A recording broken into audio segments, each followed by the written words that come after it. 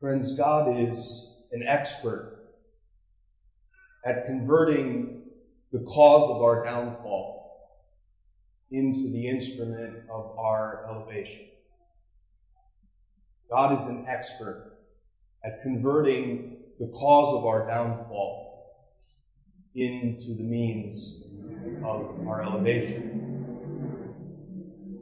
In the words of a very popular contemporary Christian song, God's an expert at turning mourning into dancing, turning shame into glory, turning ashes into beauty, turning graves into gardens. Think about the biblical story as a whole. Beginning of the Bible, it's a piece of food, that causes humanity's undoing. And then what we celebrated last night at Holy Thursday is that God takes that and then converts food into the very promise in the Eucharist of eternal life. Remember the story in the Old Testament where the Israelites are getting bitten by snakes. And so what does God do? God says to Moses, put a snake, a bronze snake, on a pole, so that all who look upon it will be healed of their snake bites. God takes the snake and makes it the very means of their redemption. And of course, most significantly, it was the wood of a tree that brought about our downfall. And it is the wood of this tree that brings about our salvation. God is an expert at converting the cause of our downfall into the very means and instrument of our elevation. I was thinking about this too with something that's really timely for us right now, which is the vaccine. What does the vaccine do? The vaccine takes some of the material of what causes the virus, and by putting it inside, gives our cells the ability to ward off the virus. It's as if the sickness itself provides the remedy. And so God consistently does that in our lives. He takes the areas of shame and He wants to turn them into glory. He takes our graves and He wants to turn them into gardens.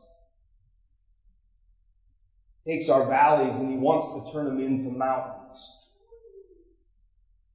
And if you think about the Passion narrative that we just heard, we see a lot of these figures at their low point. But that's why the celebration for us doesn't end today.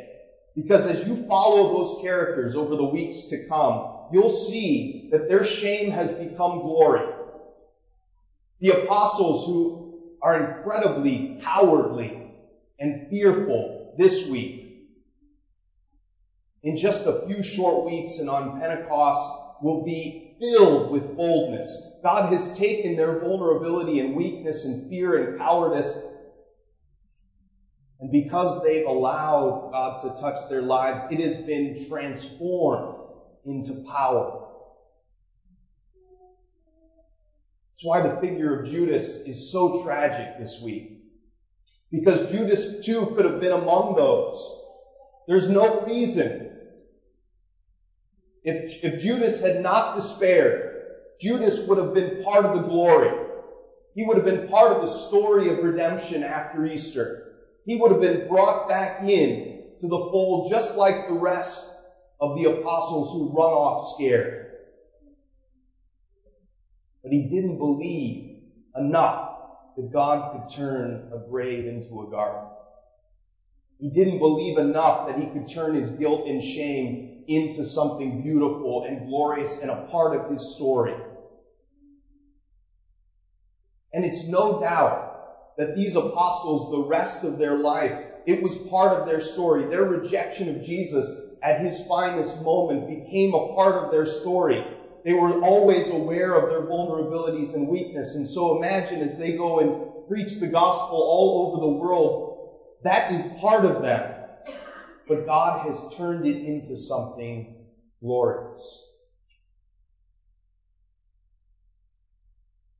The words of another popular Christian song, God's the artist and the potter. We're the canvas and the clay. And God takes the little parts of the painting that aren't great, and He takes the little part of the pottery that's kind of been undone, and He molds it. He reshapes it into something beautiful.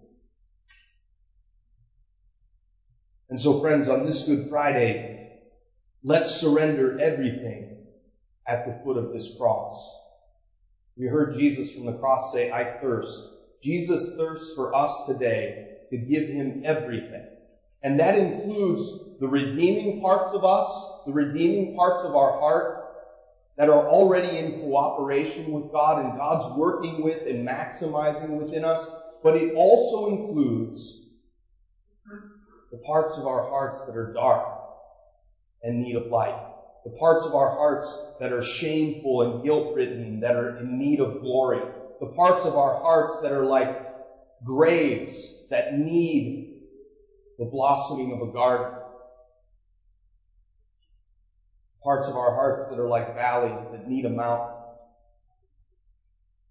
We are called to give God everything today, to put everything at the foot of the cross, because there is nothing that God can't convert and transform into something beautiful that becomes the part of our story that God has used in order to make us the fullness of who we're called to be. So let's place everything before Jesus today. He thirsts for it. And we're confident that when we place everything here, He can turn graves into gardens. He can turn shame into glory. He can turn mourning into dancing. Because God is an expert at making the cause of our downfall the very instrument of our elevation.